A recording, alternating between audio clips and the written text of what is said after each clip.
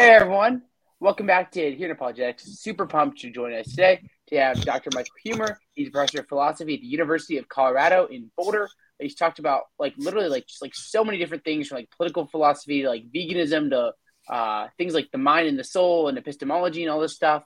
So today we're going to talk about reincarnation and the mind and whatnot. So Mike, thanks for joining me. How are you today? I'm great. How are you? I'm pretty good. I guess I'm a little scared because I didn't use your full title of Galactic Emperor, seeking all of those Philosopher King powers against me or something, but we'll make it work. Yeah, don't worry. I won't execute you. Appreciate it. Good start to the interview. Yeah. So do you want to talk a little bit, Mike, about who you are and what you do and things like that? I'm a professor of philosophy at the University of Colorado in Boulder. And I've written 70 articles or something like that, and I don't know, a bunch of books. I've lost count now. But anyway, I've written about epistemology, political philosophy, ethics, metaethics, and a small amount of metaphysics. Yeah, well, that's super cool, Mike. What's it like over in Boulder? I have a lot of family that lives in Longmont, just north of you, and I've been to Boulder a gazillion times. What's the Boulder life like right now? I'm just curious because I'm oh, you're over there. It's a good town if you like hiking. It's a great place. I'm in Denver, which is bigger, so we like it better because it's a very nice, friendly, big city. And right now it's kind of cold, so I don't know where you are.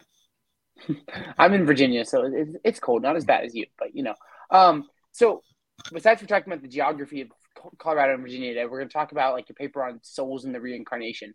So what got your mind thinking about this topic, Mike? Because obviously you've written in a bunch of different areas, especially in political, philosophy and epistemology. So what got you thinking about writing about the soul and reincarnation? Yeah, so I thought about nature of consciousness for a long time, right? And when I first started studying philosophy, I was hoping that I would find out why consciousness exists, but I never did find out because nobody else knew. But anyway, what made me think about the reincarnation argument, it was actually prompted by reading a book by Leonard Susskind called The Cosmic Landscape, in which he tries to make it plausible that there's a multiverse, right? And so there's maybe there's an infinite number of parallel universes, and then if that's true, then there are other universes in which there are people who look just like you, right, who are as similar to you as you like, right? And so I started thinking about that, and then I started thinking, I wonder why I'm not experiencing those people's lives, right? And I sort of wondered if this was evidence against the multiverse theory. So, okay, but then I realized that, in order to have multiple copies of you, you don't need a multiverse. You just need infinite time. So there could be multiple copies of you, over time, even if there isn't a multiverse. And, given that time is infinite, at some time in the future, everything that has a non-zero probability will happen again. So at some time in the future, there will be another copy of you, right? And so then I kind of started thinking if the other person who is very similar to me in the future will literally be me, right? And then, I thought about it. There's there's a surprisingly good argument that it will be you. So in your view, Mike, is this something when we're thinking about the souls and reincarnation, is this something that you're oh, this is definitely going to happen? Or you're it's just a fun idea? Is it somewhere in the middle? Where are you with regards to your thoughts on this topic? So how confident are you? I don't know what the probability is. I would say I have an outright belief. I could be wrong. The main way I could think of that I could be wrong is, maybe the past is actually finite, and it is a premise of the argument that the past is infinite. That's the only thing that I think, that is a likely place where the argument goes wrong. Okay. Well, that's super cool. And let's dive into this, Mike. So the first thing we want to talk about is like the idea of like what is the soul. So if I'm asking you like, Mike, is the soul? What is the soul? What are you talking about here?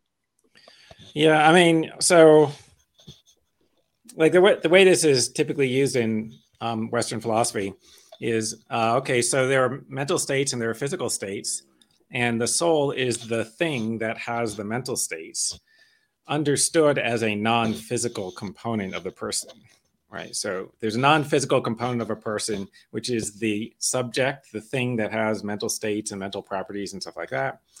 And it also has the role that it determines personal identity. So if you believe in a soul, so Mhm. if your soul goes into another body, then that becomes you, right?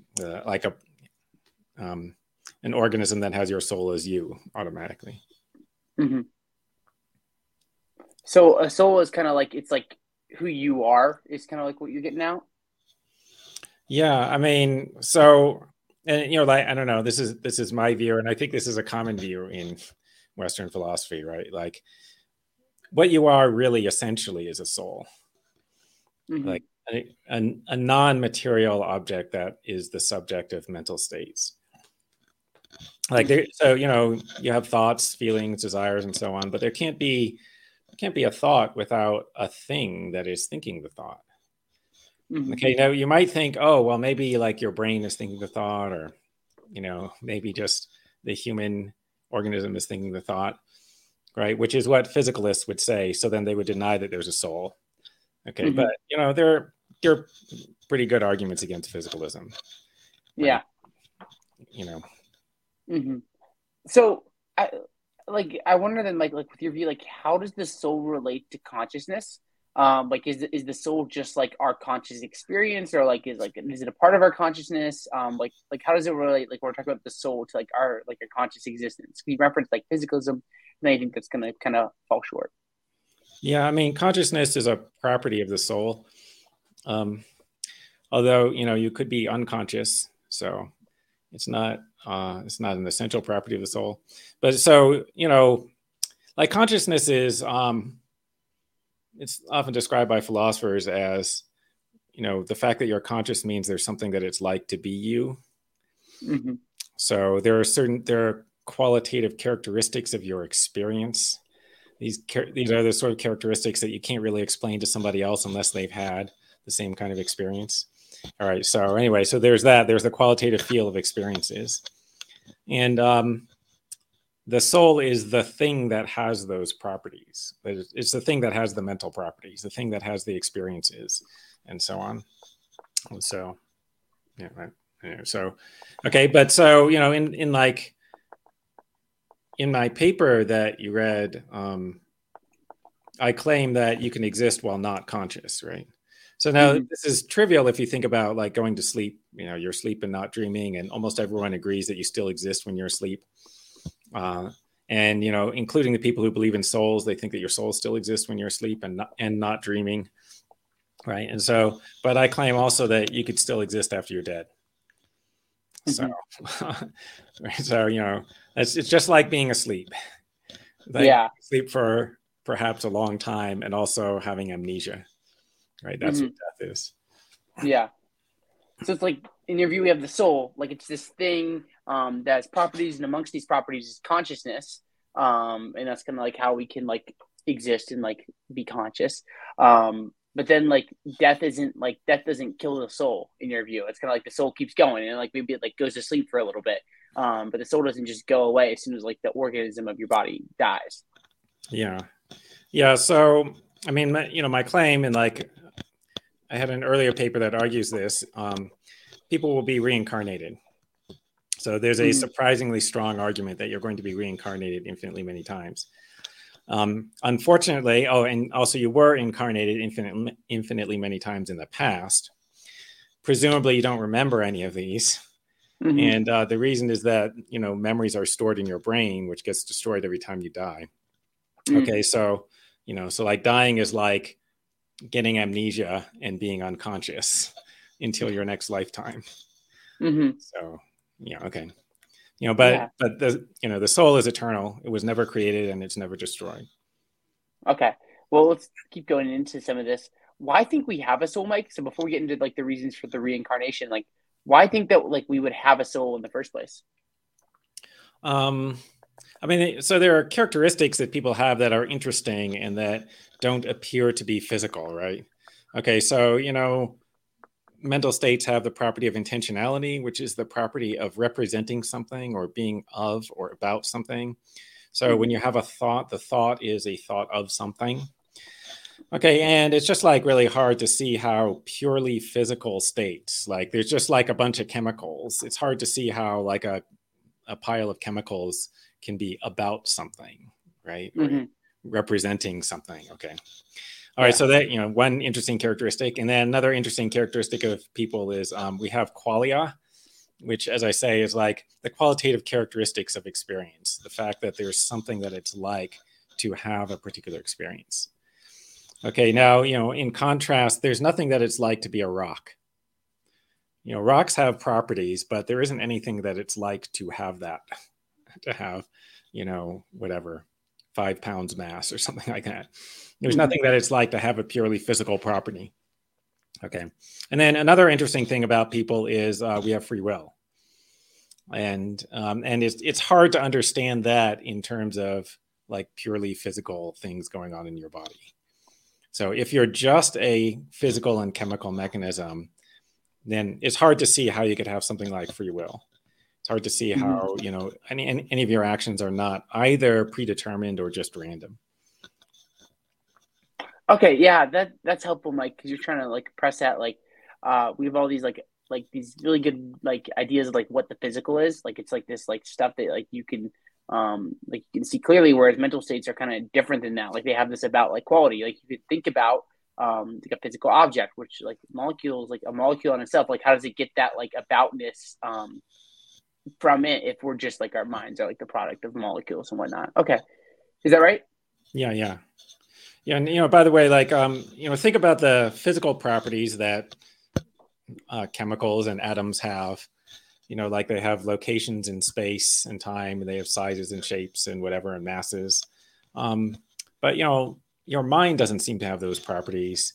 And like when you have a thought, your thought doesn't seem to have a size or a shape or a determinate location in space, right? And so just like the characteristics of physical things and mental things, just on the face of it, look very different. Yeah. Okay. Yeah, that's super helpful, Mike. So we talked a little bit about like what kind of beings that we are. Like you're going to say that we're souls. We're not having like some physicalist picture of the reality. So I'd love to like kind of start to dive in a little bit to this argument. So your argument relies first off that like that we aren't like merely physical beings. Is that right? Like if physicalism is true, your argument's in trouble.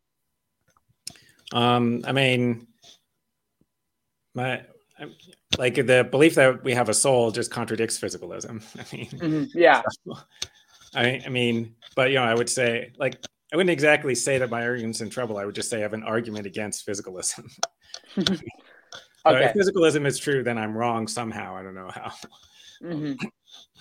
Yeah, I got you. Okay, so then the next thing you talked about is that your argument relies on like an infinite universe. So first off, Mike, like why think the universe is infinite in the past? Yeah, I mean, so sometimes you hear people say stuff about how like time was created, right? Sometimes people say, God created time. Maybe God is outside time and then he created time. And I think that this is just a confused thought, right? Because, think about what it means to create time, or think about what it means to create something, anything, right? Like, okay, I made a cake. And what does that mean? Well, it means, okay, first there was no cake, and then I performed some action which caused a cake to exist. Right? So that means there was a time when there wasn't a cake, there was an action that I performed, and then there was a time when there was a cake.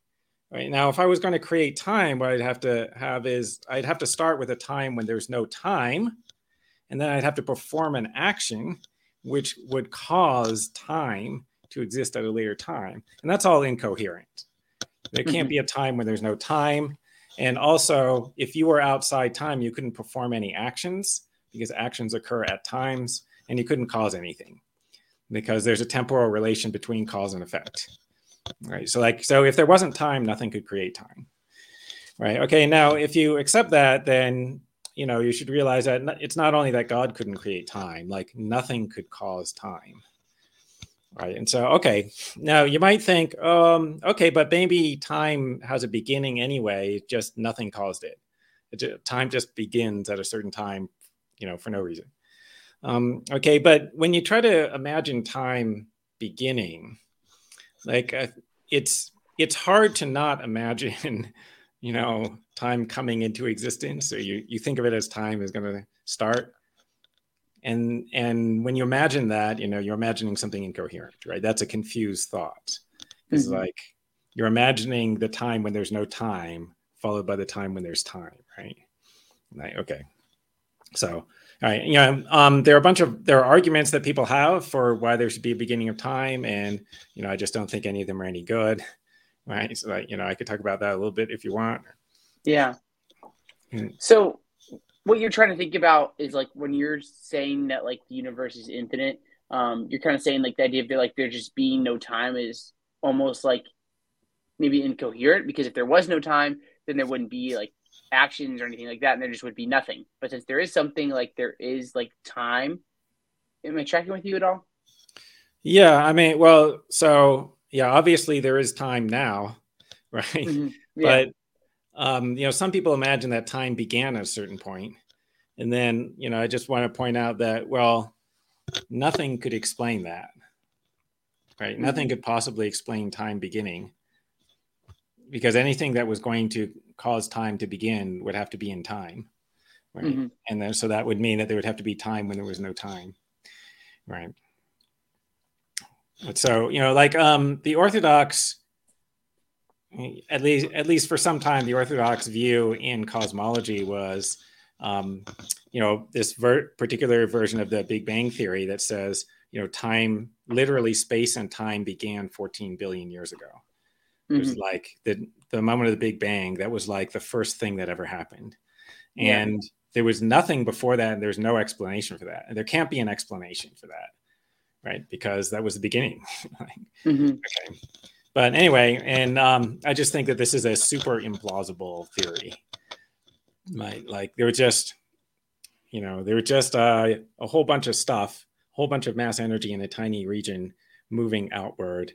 And that was the first thing that ever happened for no reason, right? I just think that's super implausible. Yeah. No, that would be weird to think that like there's just like this matter and energy is just there, and it's just moving in from this like really tiny region for no reason at all. Like that would be implausible. Okay. So I'm just trying to fully understand like why you think the universe is infinite. And you're pointing out like all these problems with like a finite universe and understanding. Is that kind of like the move you're making to show that it's infinite, is showing that like if the universe is finite, we have a lot of different problems to wrestle with? Yeah, I mean, my thought is that like most of the time when people think that when people try to imagine a beginning of time, they're having incoherent thoughts, right? Like when they say, well, God created time, maybe started time 14 billion years ago. That's incoherence. Okay, now the idea of a beginning of time is not itself actually a contradiction. It's just that like when you start thinking about it, the way that you imagine it is like it's really hard to avoid having the incoherent thoughts. Okay, it's sort of like the idea of an edge of space. So that like the idea of finite space, where like you could come to the limit of space and there's no space beyond that, that is not a formal contradiction, but it does seem impossible. Like when you imagine, you try to imagine like the edge of space is here, it seems like you could ask, okay, but like what's over here? And then, past this point, which is said to be the last point. And it seems like, there just would be something, there would be an answer to what was past that point, even if the answer was that it was completely empty. There was nothing there, right? Okay, but that would just show that wasn't the edge of space, right? And so, like, it's not a formal contradiction because you can describe a mathematical structure, like, you could describe a sphere. That's a consistent mathematical structure that has an edge, or whatever, it has a limit. Okay, so All right. So like, it's not a formal contradiction to say that space has the structure of a sphere. But when you try to imagine it, just seems like it's impossible, right? And so like, similarly, it's not a formal contradiction to say, time began 14 billion years ago. But it's just that when you try to imagine that happening, it just seems like that couldn't be. It's like, it seems like there would be an answer to, and what happened before that? Like, and what was God doing before he created time, or right, or whatever was supposed to have created time? It just seems like you could ask, and what before that? Mm-hmm. It's like you're kind of thinking like there is like, it's almost like there's time before, like there's apparently no time, because you're asking like what's there before that. Like like if you want to say that like God created time, you're like, well, like how is God creating if there's no time? Like is he just like there? Like what does that even mean? You're kind of like, that's the move that's happening here. Yeah. Okay, so how do people respond then to that, Mike? You hinted at that, like how do people like push back and say like maybe like you're wrong, like you might be the Galactic Emperor, but time is in fact finite. Like how are people going to push back on that? I mean, some people say the past can't be infinite because there can't be an actual infinity, or there can't be a completed infinity, right? And so, and if there wasn't a beginning of time, then the past would be a completed actual infinity. Okay. And then you're like, oh, well, why can't there be a completed actual infinity? And then, you're like, people give examples of these paradoxes that result from imagining some infinite process being completed. Okay. But, I think there can be an actual completed infinity, right? And I think that this is shown every time an object moves from one point to another. Because, per Zeno's paradox, every time you move from point A to point B, you complete an infinite series. You go the first half of the distance, and then you go the next quarter of the distance, and then you go the next eighth of the distance, and etc. And this is an infinite series, but it gets completed every time something moves. So you can complete an infinite series. That's interesting, and that's like a thought that like I've never materialized, but like I thought about that like when thinking about like actual infinities. Like there is like, if you think about like even like this like little pen I have here, like there is an infinite like measurement distance almost, because like you could measure it as like 1 inch, but from point A to point B, as you said, there's an actually like infinite number of like little points you can measure. Like you can never run out of like little like micro inches or whatever that word would be, to measure how like big the pen is, which is interesting. So yeah, I don't know. I find that interesting. So what do you think about like the science then? Like people who say like, well, Mike, we got this like cool science over here that's showing us that like space and time have a beginning. Yeah. So, like, so, I mean, first I should say, not all cosmologists endorse the beginning of time theory, right? Some people have cyclical models of the universe where it goes through just a cycle over and over again. Okay, so Roger Penrose is one of these people, the mathematician and occasionally cosmologist. So according to Penrose, so he's done like calculations to figure out what the probability is of the universe starting in the state that we think it was in at the time of the Big Bang. So to speak, if you were to imagine picking a starting state of a universe at random, right? And because like there's no explanation of why the starting state should be what it is. If indeed there was a beginning, there couldn't be any explanation of why it was in that state at the beginning. Okay, so anyway, so if you just pick some random starting state, the probability of it being the one that we think the universe was in at the time of the Big Bang is about 1/10 to the 10 to the 124 power. Okay, so this is a very small number. This is extremely improbable. And it seems to me like unsatisfactory to have a theory where you say that just like for no reason, this thing with a probability of, 1/10 to the 10 to the 124 happened. That's it. No explanation. Okay. And if you think that that's a good theory, I have a better theory, which is maybe the universe began in the year 1950.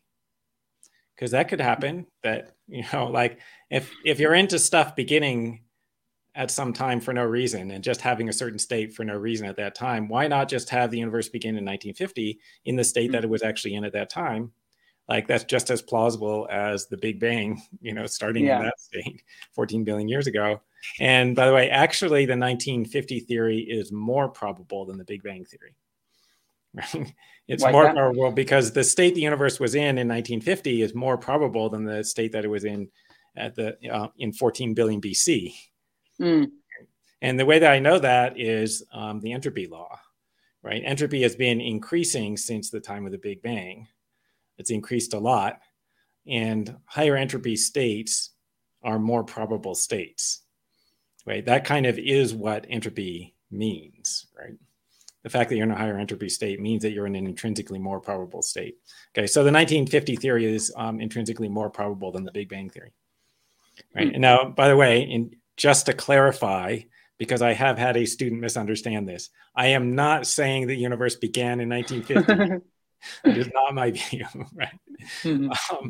You're supposed to think that, the 1950 theory is absurd, but it's more probable than the Big Bang theory. So the Big Bang theory is absurd.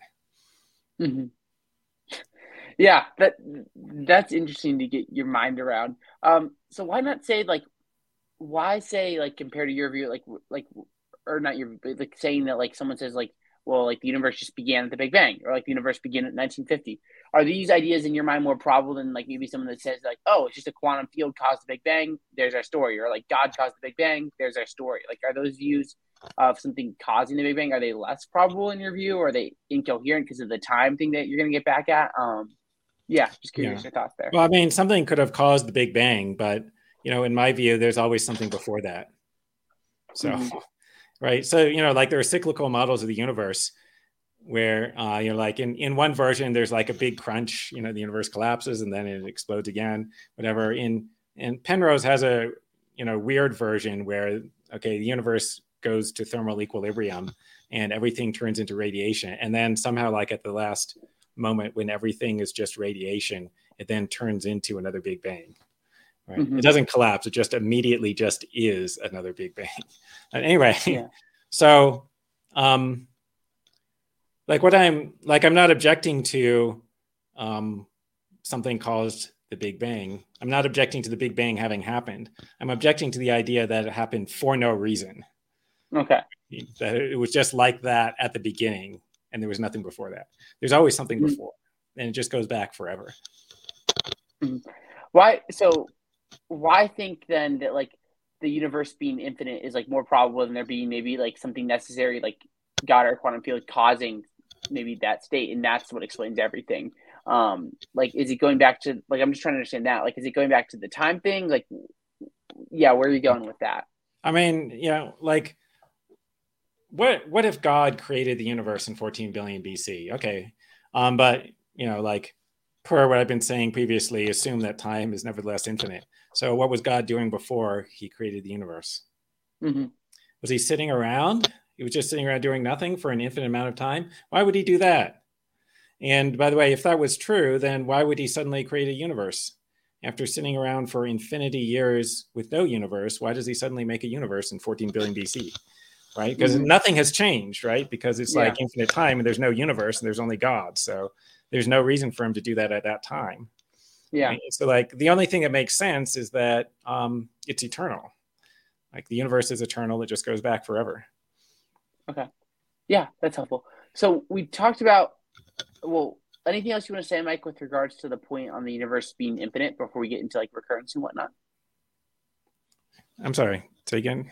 Is there anything else you want to say on the universe being infinite or forever holding peace? Yeah, I mean, and I guess, it's also important that the future is infinite, but nobody really disagrees about that. Some people think the past has a beginning, but almost no one thinks that the future has an end. So, yeah. Interesting.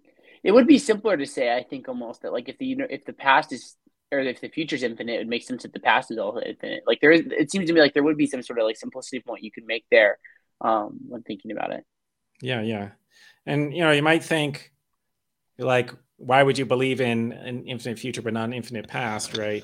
But I guess there's a philosophical argument, which is the infinite past is a completed infinity, and the infinite future isn't a completed infinity, right? It's never completed. There's always more future. So, okay. Well, So let's get into this. Let's say like we are these souls that aren't going to be like destroyed like the physical death of our body. The past is infinite. Like there isn't some beginning to the time. It's just been going infinite into the past. How is this going to lead to recurrence? Like, what does that mean for the infinite past to lead to recurrence? And like, how is this the case? So like a number of people have thought that there's some kind of eternal recurrence, right? So Nietzsche got famous for this, for introducing the idea, but it goes back at least to Seneca in ancient Rome. So like a lot of people thought the universe goes through cycles and everything that happens again. Okay, now probably the reason why philosophers have thought this might have involved a fallacy. So apparently Nietzsche and other people thought that the universe was going to exactly repeat the exact state that it's in now would occur again. And after that, everything that happens after now would also repeat exactly, right? Okay, but that is not guaranteed. Because the fallacy that the philosophers were probably making was thinking that there's only finitely many possible states for the world to be in, but there aren't. There's infinitely many possible states. So there being infinitely many possible states means that the world can just continue forever without ever exactly repeating the same state. However, it does have to come close, right? So, like think about like a region of space and think about moving through this region of space at some speed forever. You can move through a finite region of space forever without intersecting your own path again. However, you do have to come close to hitting your own path, right? You have to come arbitrarily close to your starting point if you continue moving around forever. Okay. So, all right. So there's basically a theorem to that effect. It does assume that the universe is confined to a limited region. So if the universe expands outward forever, then it will never repeat and it will never come close to repeating. Okay. But assuming that it doesn't expand outward forever, and like there's some limited spatial region that the world stays within, it has to come close to repeating. All right, so it has to approximately repeat. So at some time in the future, there'll be two people doing a podcast who will look like you and me. Right? They will not be in exactly the state we're in, but they'll be in like really close state. Right? Yeah. Okay. And so my thought is, at some time in the future, when there's a person who's sufficiently similar to me, that will actually literally count as another copy of me. Right. So like, I don't know what the requirements are for a person to count as me. Yeah. But whatever they are, it's either a zero probability event or a non-zero probability event. Okay. Yeah. If it's a zero probability event, then I shouldn't be here, but I am here. So if it's a non-zero probability event, then it's guaranteed to occur again, given infinite time. Right? Everything that has a non-zero probability occurs eventually given infinite time. So does that mean like there's an infinite amount of like Mike? So there's definitely like a future Mike Huemer walking around somewhere, but like given an infinite amount of time, could there be like an infinite amount of Mike Huemers running around in the future? Yeah. So like, the next Mike Huemer who shows up, he could give the same argument that there's going to be another one after him. And it just goes on like that forever, right? And by the way, it also goes that way into the past forever. There's an infinite chain of Mike Huemers telling everyone that this is the way, and apparently no one else is buying on, and that's just the cycle of the universe forever and ever and ever. Maybe different things happen in different lifetimes. Like maybe sometimes I don't discover the argument, right? Then other times maybe you discover the argument and whatever. So what we're thinking about then with recurrence is like you're like, for simplicity's sake, just thinking about the future, like given an infinite past, there's going to be an infinite future. So there's an infinite amount of time for stuff to happen. And like maybe the universe just keeps expanding, then it contracts and it keeps going. And like if there's a non-zero probability of something happening, then it's going to happen. Like if there's a non-zero probability of like me existing again, then it's going to happen. And given that the future is infinite, like there's not just like it happens once and the universe like closes up shop and shuts down. It's going to keep happening. And it's going to actually happen an infinite amount of times. So there's an infinite period of time. Yeah, that's right. Yeah. Okay, so go ahead, Mike. Yeah. I mean, like, so, apparently, Nietzsche assumed that so he thought there was going to be an eternal recurrence, and he assumed that the future copies of you will literally be the same person. But this is not obvious. So you might think, well, why not think that the future things that look just like me will just be copies of me, but not actually me? They'll just be people who look like me, right? Mm-hmm. Just like how if you have an identical twin, there are identical twins and they're not the same people, right? Different people. Okay, so like maybe the future me will be like the identical twin of me, but it won't literally be me. Right? Okay, and now I think Nietzsche's answer to this maybe was that actually no, time is circular. So the future copy of you actually is not a distinct token, and because the future time at which the future you exists is not actually a different time; it's the same time. Right. Yeah. So, okay, but anyway, now I think this is metaphysically impossible, right? But be that as it may, like that could be why he didn't think he needed an argument that the future copies of you will literally be you, right? Okay, but this is undermined by the fact that there's no exact recurrence. There's only an approximate recurrence, right? And so there's a continuous infinity of possible states for a physical system to be in, right? Like you could even have just like even the simplest physical system, like two particles, there's a continuous infinity of states because there's a distance between them and the distance is a real number. And so there's a continuous infinity of possible values, right? So like that's why the universe should not be expected to ever exactly repeat a state. And that prevents you from saying that it's literally the same time. Right. And so that prevents you from saying time is circular. So actually it's linear. Right. Mm-hmm. So then you do need the argument that the future things that look like you are literally going to be you. Right. But okay. Yeah. But the argument there is, well, if the conditions for something to count as me are so demanding that they have a probability 0, right? Like if you have to hit a specific point, in the state space, which has probability 0, then I shouldn't be here. Mm-hmm. Okay, and I know for certain that I am here, right? So that disconfirms any theory which implies that the probability of me being here would be 0. Like any theory that implies that, I know is false with 100% certainty. Okay, I think I'm tracking with you. So we have this recurrence. Where like the past is in the past and the future, it's going to keep happening, and we're going to keep like coming into existence because there's a non-zero probability. So how is this then going to like lead us into this like reincarnation idea that you've been talking about, Mike? Oh, I mean, so the idea about there being another copy of a person who looks just like me is one possible account of how reincarnation occurs, right? Like maybe like I don't know what the right theory of personal identity is, okay? But maybe what's essential to your identity is a particular brain configuration, right? And so like at some future time that brain configuration will recur, and so then you will exist again, right? Sometime long after the death of the current body, right? Okay, but I don't know. There could be other theories, right? So maybe it's just like maybe your soul just leaves your body when you die, and then maybe God just decides to put your soul into another body. Mm-hmm. I don't know. Right? Okay, so like I'm not saying that when you're reincarnated, it's definitely going to be another person who looks a lot like you, right? Like for all I know, you could be reincarnated in a completely different body. Right? Like maybe sometime you'll be reincarnated as a cat, and just I don't have any way of ruling that out. Yeah. Okay. That's helpful. So how is like I'm trying to think about how this is working, Mike.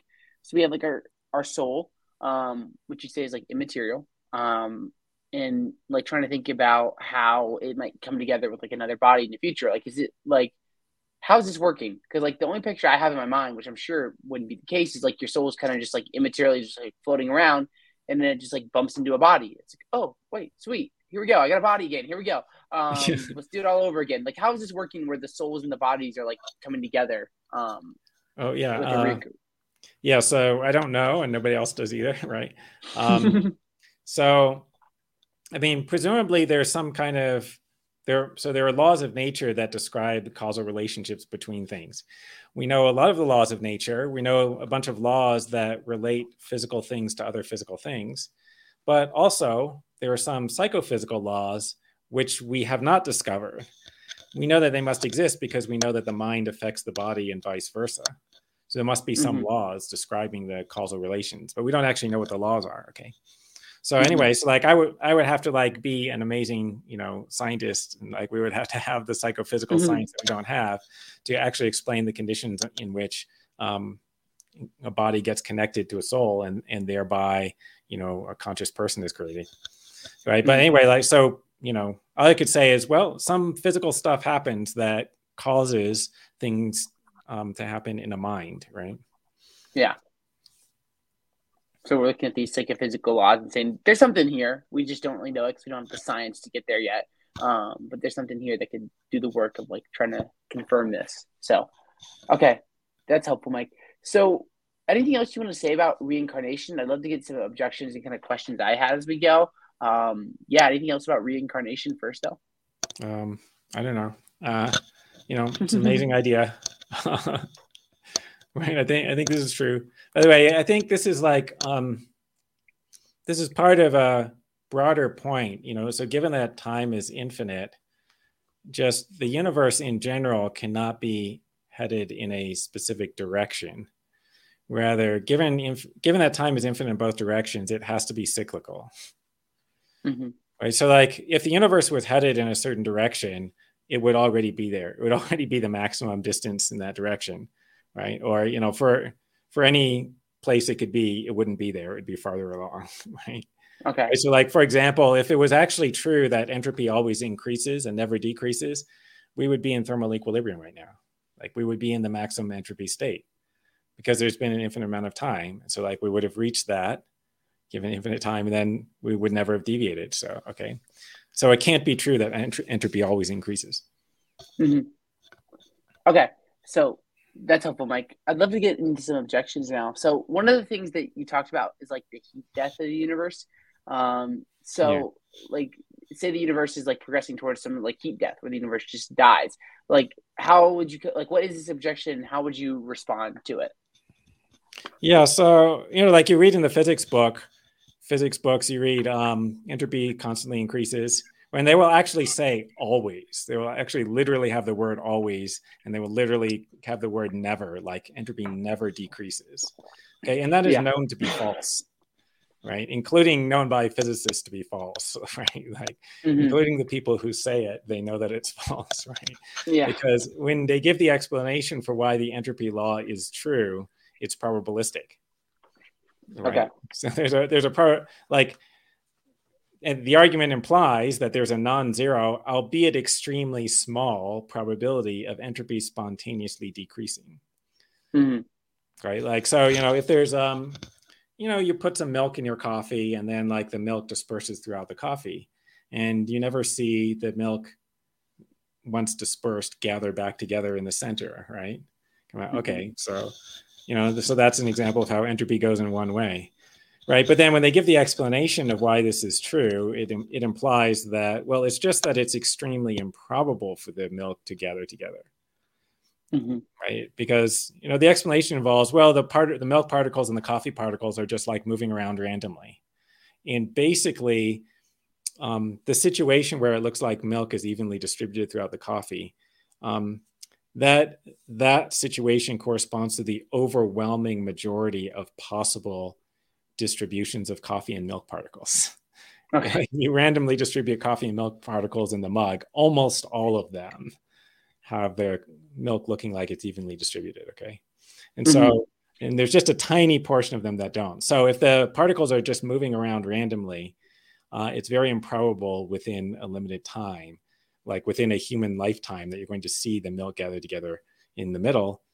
But given infinite time, it's certain that it happens, right? Yeah. So actually, given infinite time, eventually the universe will be in a lower entropy state, right? And like,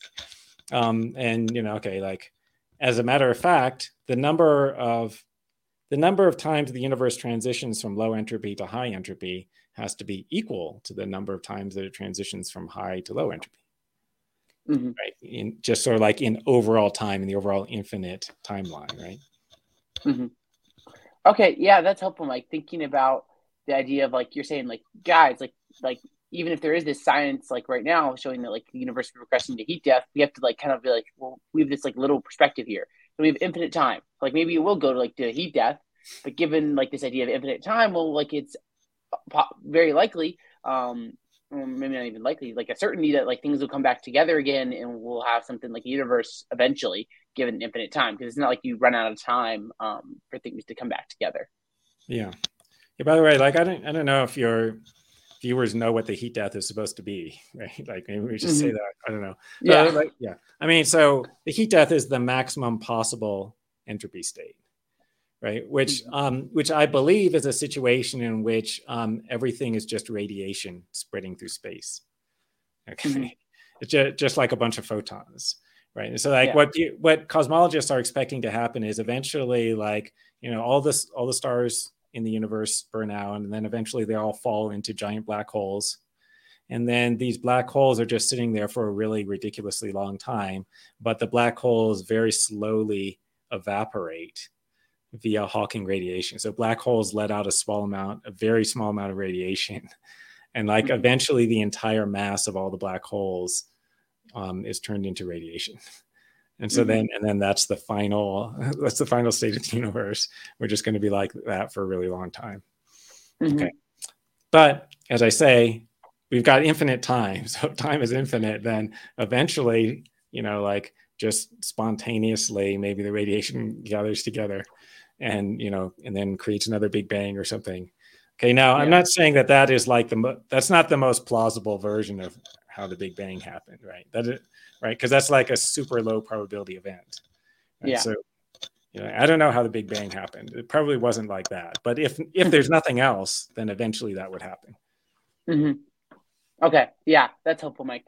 So, what about the guy that says, "Yo, like Galactic Emperor, dude, physicalism's true, bro. Like, come on, the brain just causes the mind. Don't you know that like if you get in a car wreck, like your mental states change because your brain states change? Doesn't physicalism just like destroy everything here and like waste the past like 47 minutes of our lives? What do you think? Yeah, well, I mean, is physicalism compatible with reincarnation? Well, it depends on your view of personal identity, right? So you could have a physicalist view that's compatible with reincarnation. It's not it wouldn't be a popular version of physicalism, right? But maybe a person is what we call a gappy space-time worm, right? Yeah. So, and by the way, like physicalists already, like it's already pretty common to say that a person is a space-time worm, right? Which is, so to speak, like, there's this stuff happening at different locations in time, right? And sort of you draw a line around the spatiotemporal region that your life occupies, and you say that's you, okay? Anyway, but you could also take that plus like the next thing that's going to look like you at some time in the future. You could take like the fusion of those two things, right? And it's like, and you could say that that's you instead of just the first one, right?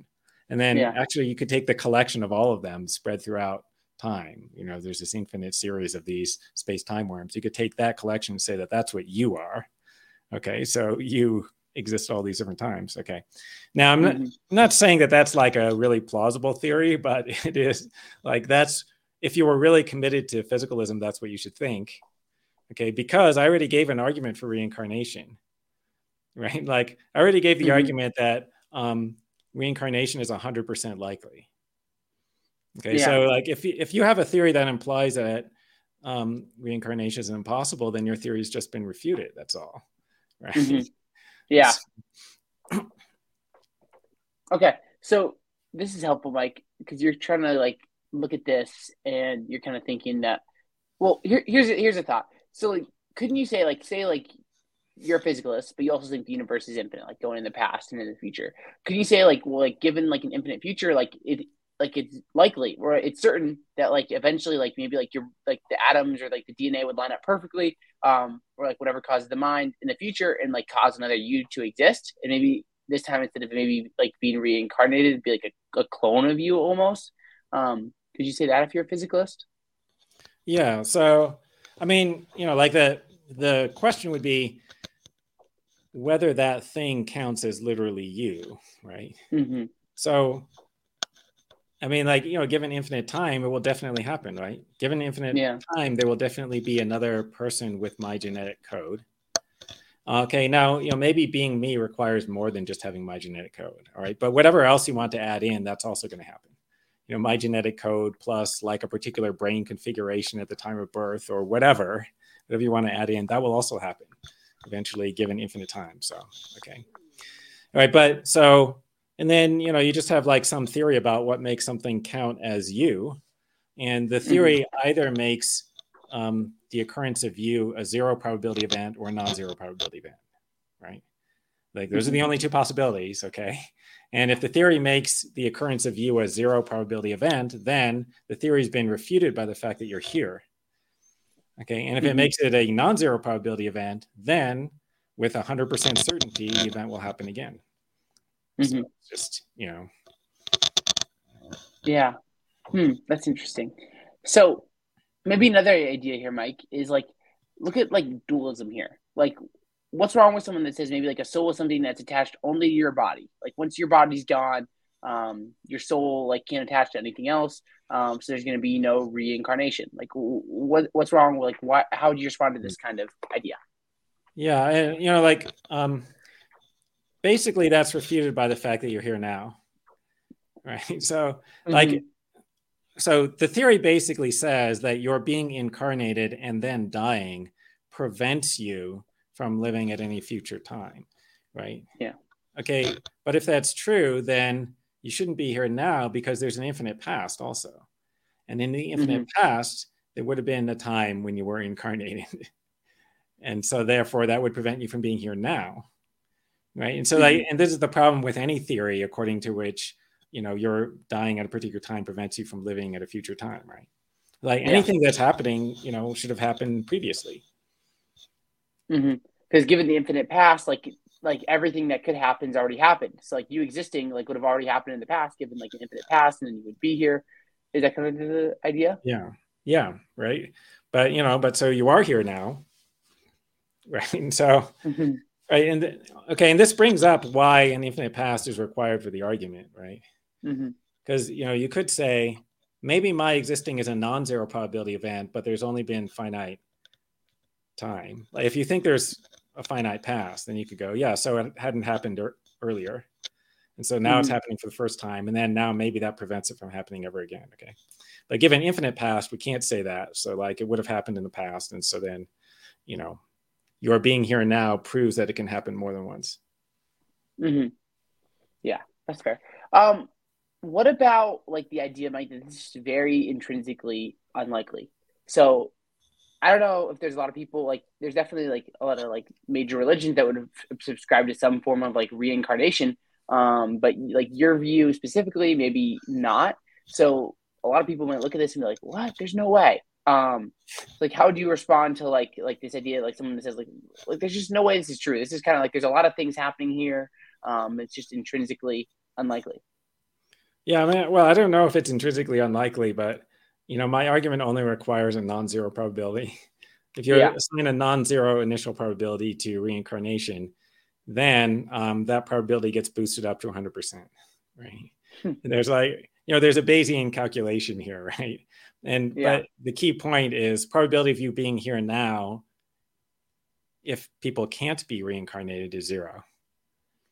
Right. And okay. And that depends upon the infinite past. So you could think maybe I'm wrong about that. So, all right. But anyway, other than that, but I don't think that people regard an infinite past as super unlikely. Right. Like that's a pretty common view.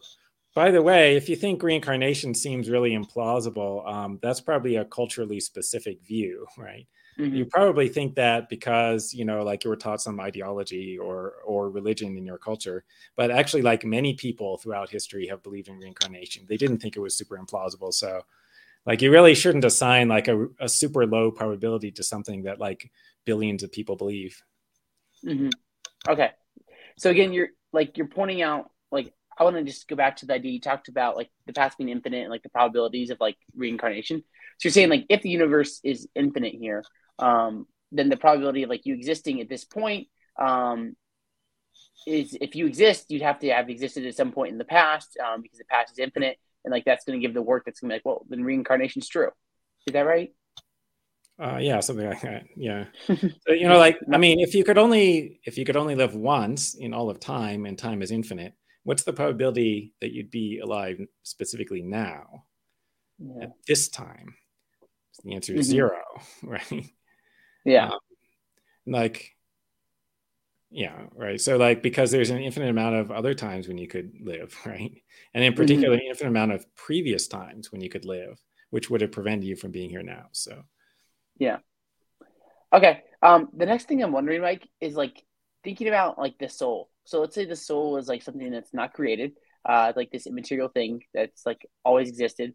Like, so when we're thinking about like idea of like what is reality, or like maybe like what's just always existed, you're gonna say like there's like these billions upon trillions, or who knows? It'd be hard to put a number on it, of these just like uncreated souls that have just like always existed in the past and they always will exist, and like that's just kind of like part of like just the structure of reality, and it's just that's what it is.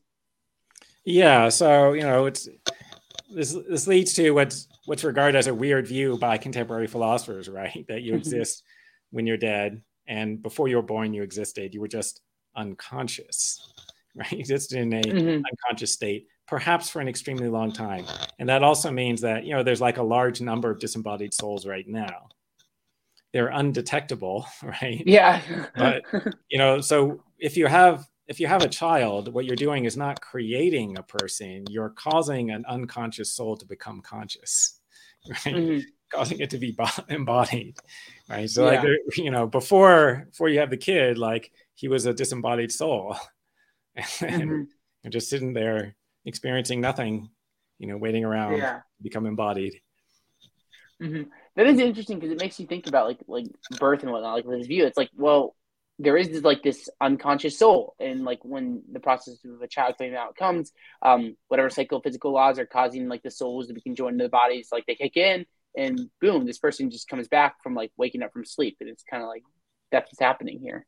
Yeah. So, yeah, go ahead. Yeah, like, I mean, just to sort of like pump your intuitions that it's possible to exist as a disembodied soul, right? I mean, so like, first thing is you might think, oh, well, maybe losing your memories makes the thing not count as you, right? Like maybe when you lose your memories and then there's another quote copy of you, it doesn't count as you because it doesn't have your memories. But so to refute that, just consider a case where you get amnesia.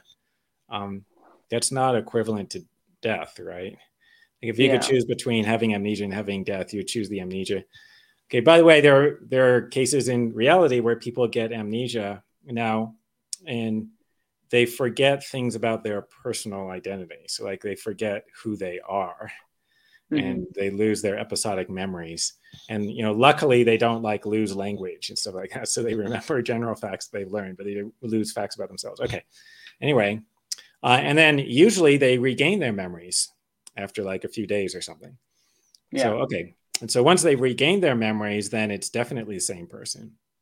But also that shows that before they regained the memories, it was also the same person.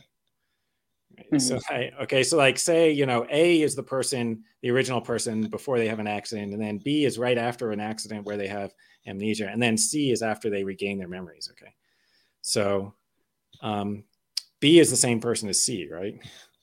It's like a person after regaining the memories is the same as the person right after the accident. Okay. And C is the same person as A, which everyone agrees with. So therefore, B is the same person as A. Right. So that shows that the person in the state after they've lost their memories before they regain the memories is the same as the original person. Okay. So it is possible to exist while not having your memories. Yeah. To me, that makes sense. The thing that's weird to me is thinking about like the psychophysical laws that could bring it about, where like that soul that's kind of just there, it's like reconjoined with the body every time, and like it's a mystery, and like that I think it's fine to have mysteries in your worldview, but I'm like that's just interesting. Like, how does that? Like, who knows? And I guess you'd be like that. You would have discovered the nature of consciousness, like you set out to do, if you had the answer to that. So That's right. Yeah. I would like to know, like I would like to know because like maybe I could do something to cause myself to be embodied, more quickly. Right. Mm-hmm. By the way, I don't know Yeah. how long it takes, to be reincarnated after your death. I don't know if it's instantaneous or if it takes like a Googleplex years, right? Yeah. Because if you have to wait for, like a repetition of something close to the exact state that you were in at the time that you were most recently conceived, that could take like a ridiculously long time, right? It could take Yeah. like 10 to the 100 years or something. Mm-hmm. Okay, that's helpful. So something else I'm wondering on, Mike, and I think I kind of have your answer based off of what we talked about, but I wrote this down, is like, so right now the universe is kind of expanding like outwards almost. What if the universe just like kept expanding outwards like infinitely into the future? Like it just kept going outwards, never got closer together. And it seems like if that's the case, then like there's not going to be a state where like our physical existence comes into being again, and then like we're in trouble. Like I'm guessing you're going to respond, well, if there's like an infinite past, you can kind of like get around this. But I'm just curious your thoughts here. Yeah. So that's right. Like if the universe just expands outward forever, then there will be no recurrence, and so then like eventually there will be no life forever. Okay, but I mean, my argument would be, yeah, but that just is not the case, right? And the way that I know that that's not the case is that, well, there's an infinite past, and so if it was always expanding outward, it would be larger than it currently is. Yeah. Given an infinite amount of time, it would be infinitely large, and it's not. It's large, but it's not infinitely large, right? Yeah. Okay. And that's to say, whatever, the observable universe. Okay, so I'm not saying that there's not other stuff out beyond the observable universe. Maybe there are other universes that are far away, whatever. Okay. Yeah. But anyway, this universe would already be infinitely large if it always expanded outward. Does your view, Mike, like, does it depend on any specific view of like what time is? Or like, are you good? Like A theory, B theory, doesn't matter. Like time, like whatever, we can roll with whatever and have my view be true. I mean, it just requires a view in which it's infinite in both the past and the future. I think, are there any views in metaphysics of time that would reject this argument? I don't know, other than like there's a beginning of time. I mean, like maybe presentists would say, no, time is finite if in fact there's only one point of it. Okay. All right. But, that would only create a problem for my argument if it entails totally absurd conclusions, right? That would refute the theory, right? Because like if the theory implies that there's not an infinite past, whatever, like whatever your view of time is, if it prevents there from being an infinite past, like does it prevent there from being like a 5 minutes ago? Because like if there couldn't have been something before the Big Bang, then why could there be something before now? Like, right? If your claim is, oh, only the present exists, then okay, that means there wasn't even 5 minutes ago. And then I just think that, and then does that mean that we haven't actually been talking? Yeah. You thought we were talking for an hour, but actually we have not been talking for any time. Right? And then I think that's just absurd, right? So anyway, like, the views that would undermine my argument would also be absurd views. That's helpful. So I wanted to like here's an interesting question. Like obviously like we think evil is a big problem. Like evil is something we want to minimize, right? And like we don't want to just like let terrible things happen. Like given an infinite like future, doesn't that mean that like every possible horrendous act of evil is gonna happen? Like given an infinite like future, like we kind of look at the like evil and it's like, well, I guess everything that is possibly horrific that could be happen is just gonna happen. Yeah. Well, so every non-zero probability event happens, which includes every bad event that has non-zero probability and every good event that has non-zero probability. So, look at the bright side, right? Yeah. Okay, now, but the thing is like, so you might have this ethical problem. You might think, oh, so like the total value, if you're like a utilitarian or whatever consequentialist, you might think, so the total value of the universe is infinite.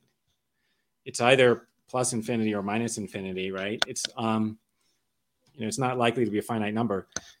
And so if what you're supposed to do ethically is like maximize the value of the universe, then there's nothing for you to do.